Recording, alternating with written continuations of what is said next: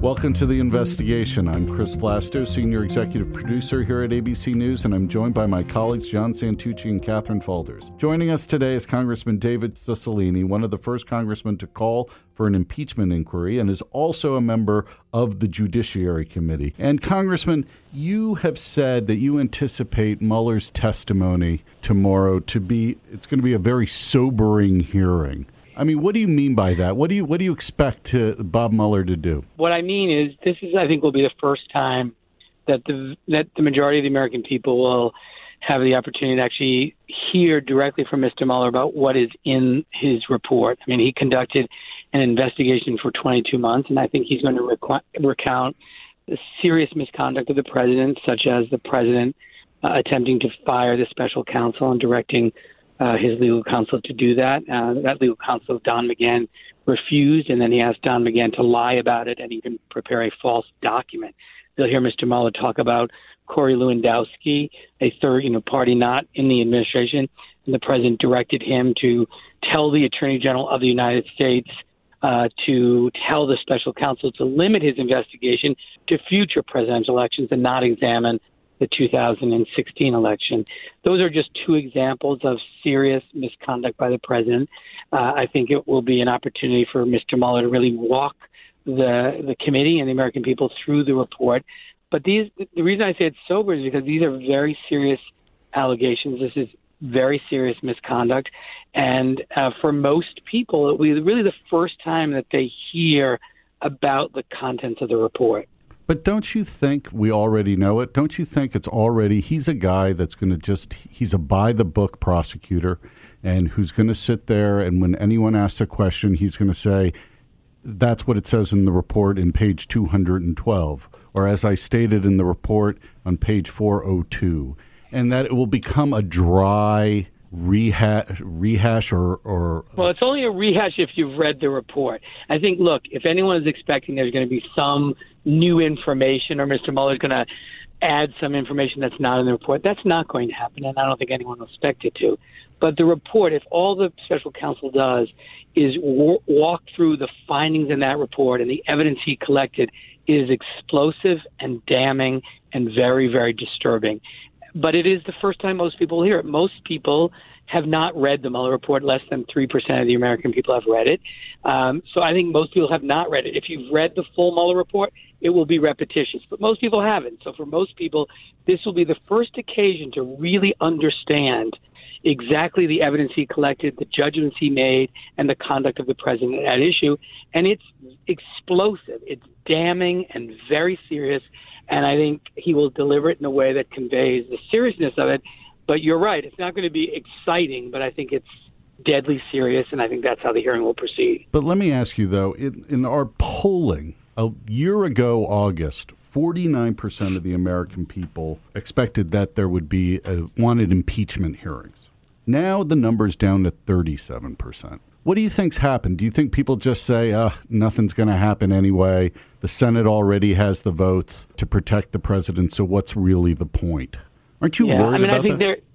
I think first and foremost, judgments about whether or not you begin the proceeding to remove a president of the United States is a serious undertaking, and it has to be determined by the facts that exist and not by putting your finger in the wind to the political judgment. This is, like, in my mind, equivalent to a war vote. This involves our Constitution, the rule of law, not only holding this president accountable, but future presidents as well. And I think it has to be governed by one thing, and that's the evidence. When the Nixon impeachment inquiry was opened, only 17% of the American people thought President Nixon should be impeached. By the time the hearings were concluded and they knew the full story and all the evidence, an overwhelming majority of Americans thought he should be impeached, and he resigned from office. So we're at the very beginning. It's double. 38% of the people think an impeachment inquiry should be open, double of what it was for Nixon, and they don't even know the story yet. And so I think when people actually hear the evidence presented by the special counsel, when he brings the Mueller report to light, it will have an enormous impact on public perception.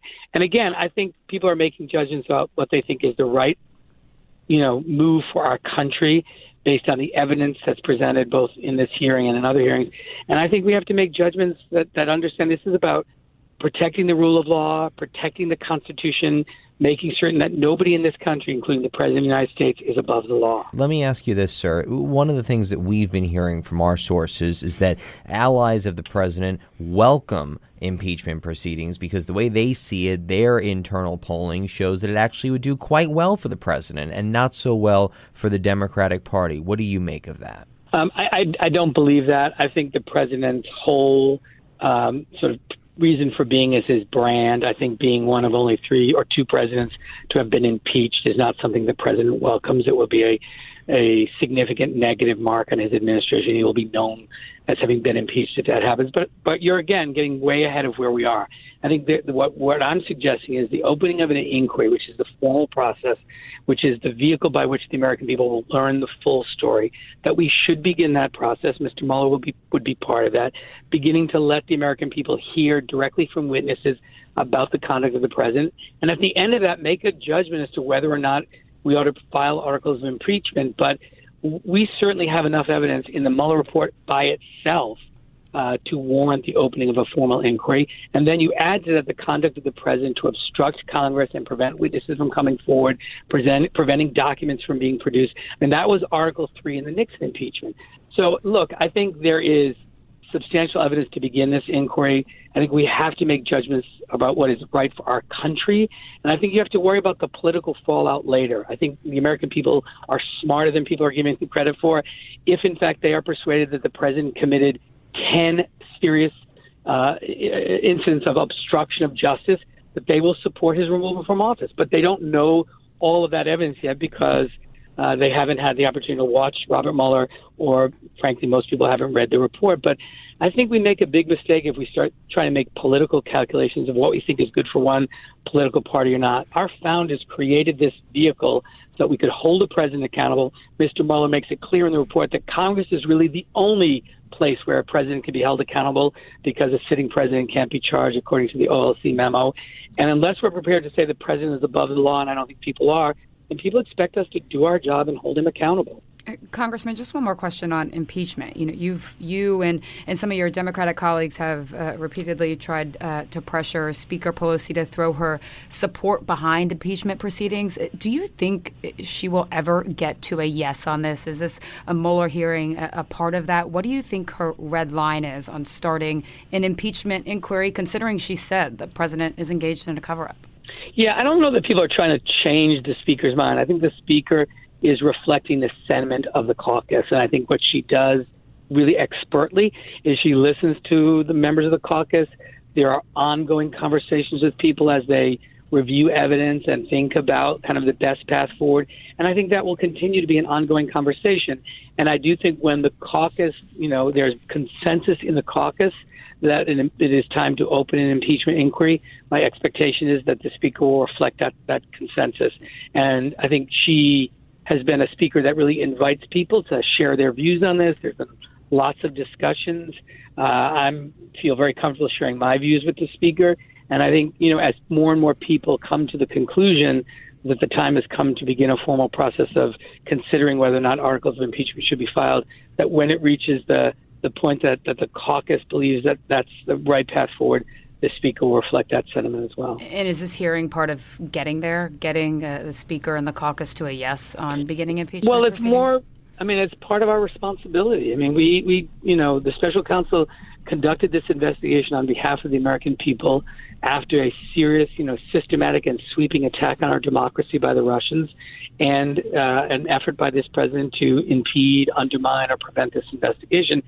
That report is done, and we now have a responsibility to take the contents of that report, continue and build upon those findings, and take whatever action we consider appropriate to hold the administration accountable. So this is very much our responsibility as the Judiciary Committee, right. Our oversight responsibility, and our responsibility as we contemplate how to hold the administration and the president accountable. So, Congressman, let's focus in on Wednesday. You have 3 hours with Robert Mueller. We have barely heard from him over the course of his nearly 2-year investigation, except for that one statement he gave from the Department of Justice. That was the only time we've heard from him since he took the job and completed his report.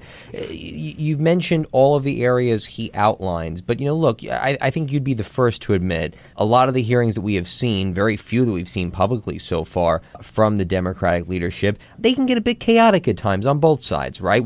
People can talk over each other, get lost. What do you and your colleagues on your side of the aisle on the Judiciary Committee, where do you need to focus? What is that one thing that, if I'm watching this in swing state Pennsylvania and I need to be swayed what I think about Donald Trump, what do I need to take away from the report? Do I want to know about Michael Cohen? Do I want to know with Stormy Daniels, with what he ordered his former White House counsel, Don McGahn, to do and not do? I mean, what do you think is that one fact that someone needs to pull out of the report and chew on? Well, I don't think there's one, but I do think you touched on a couple. I think you'll first need to demonstrate that the report does not exonerate the president on the offenses of obstruction of justice. That obstruction of justice is a serious crime. Okay, but stop for a second. We've been hearing those words for too long. Give me a specific part of the report, a fact, something that you believe. Let me finish. There are going to be 5 factual occurrences that relate. First one is the direction to Don McGahn to fire the special counsel, then a direction to Don McGahn to lie and say the president never told him to fire him, and then to go so far as to say prepare a memo, incorporating this lie that I never asked you to write. That's a whole set of facts. To the Corey Lewandowski, there's a second obstruction of justice where he tells Corey Lewandowski, go tell the Attorney General he is to tell the special counsel to limit this investigation forward-looking to future presidential. That's obstruction of justice. So those are 2. There are 5 instances of obstruction of justice where all 3 elements of the offense are met. Those, I think, will be the focus of the hearing, but for the fact that the Office of Legal Counsel rendered this memorandum, which, by the way, was written by the same lawyer who wrote the torture memo, and it was on the eve of a president who was facing impeachment. There's no law, there's no precedent, there's no court decision, there's no provision in the Constitution that says the sitting president can't be indicted. But that's the Office of Legal Counsel's memorandum. But there are 5 factual, 5 particular acts of the president where all 3 elements of obstruction of justice are met, and I expect that will be the focus of the hearing.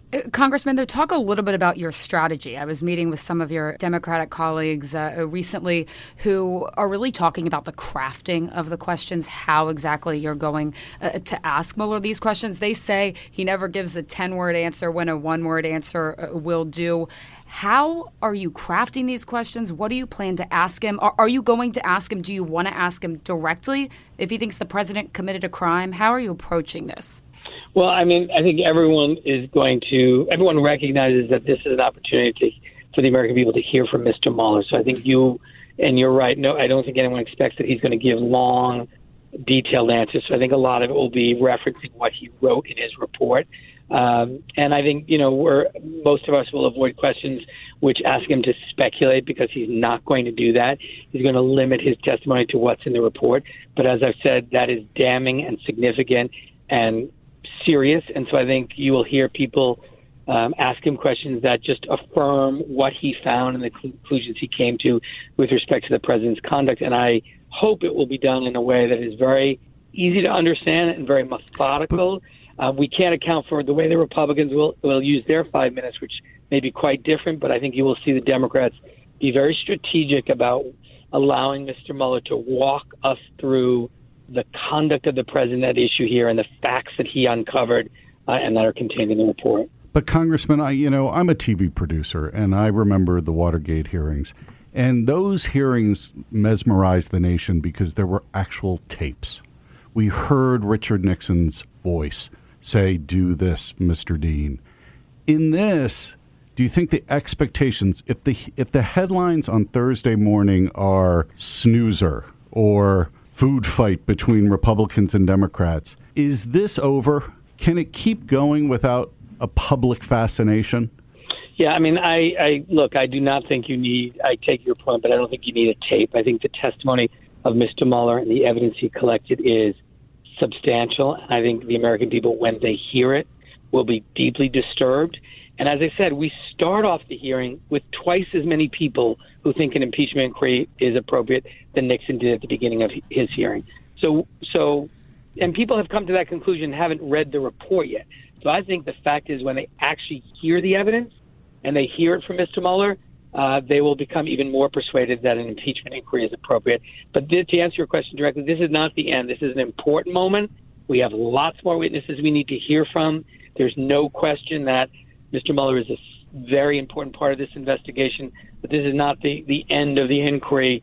This is really the beginning of the Judiciary Committee's work, and that's why a number of other fact witnesses are already under subpoena so that the American people can learn the full truth about exactly what the president did. So you kind of teed up that next question in a way. You say there's going to be more witnesses. This is just the beginning. So I was just going to ask you what's next after this. You've already authorized those 12 more individuals. Do you still expect the committee to subpoena all those individuals for their testimony and documents? And do you really think, going into a 1-month August recess that you're going to have momentum behind this, that we're still going to be talking about Mueller when you guys come back in September? Yeah, I think the chairman of the committee will obviously make a decision about what subpoenas to issue, but a number have already been issued. We're particularly interested, of course, in hearing from Don McGahn, particularly interested in hearing from Hope Hicks, Corey Lewandowski, Michael Flynn. I think there's a lot of witnesses that have firsthand knowledge that are referenced in the Mueller report.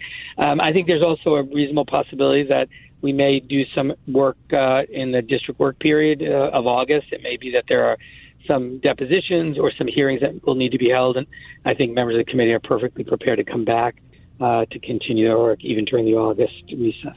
All right. Well, thank you very much, Congressman. We look forward to the hearing tomorrow on Wednesday. Thank you very much. Thanks so much.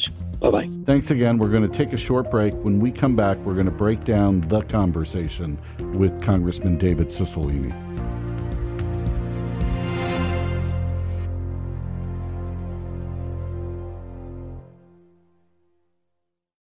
We're back to the investigation. I'm Chris Vlasto, and I'm joined here by John Santucci and Catherine Faulders. Catherine, I'm just looking at your notes. You were kind of checking off as he was talking, like bullet point 1, bullet point 2, and onward he went. Yeah, it's exactly right. We know what the committees are going to ask about. They have these 5 specific elements that they want to touch on, the 10 instances of obstruction. But I will say that when you talk to the Democratic staffers behind the scenes, they are downplaying this a little bit more, right? There's going to be no big bombshell. They don't expect there to be. Of course, members of Congress have been talking this up for months, but as you heard Cicilline say, he just said this is going to be a rehash of the report if you haven't read it. This is just the book, and now you're going to watch the movie, as some people have said behind the scenes. But I just go back to one of the questions I asked him, which is, you've got to give me something specific that somebody can go home and chew on, right? That I could talk about around a cup of coffee at work, or I could go home and talk around the dinner table at night. And I think that when people just hear there is no collusion, there is no obstruction, oh wait, there was collusion, there was it's just words at that point. Like, you've got to give somebody something to actually chew on. They can talk about a character, a setting, a place. I don't know. I wonder how this is actually going to play out on Wednesday. Well, because I think they're also underestimating his lack of excitement. He's not a TV. I do not now I think there may be fireworks between the congressmen on both sides. But I think Bob Mueller may just sit there quietly. Well, but here's this question, too, for the three of us, because I've been thinking about this.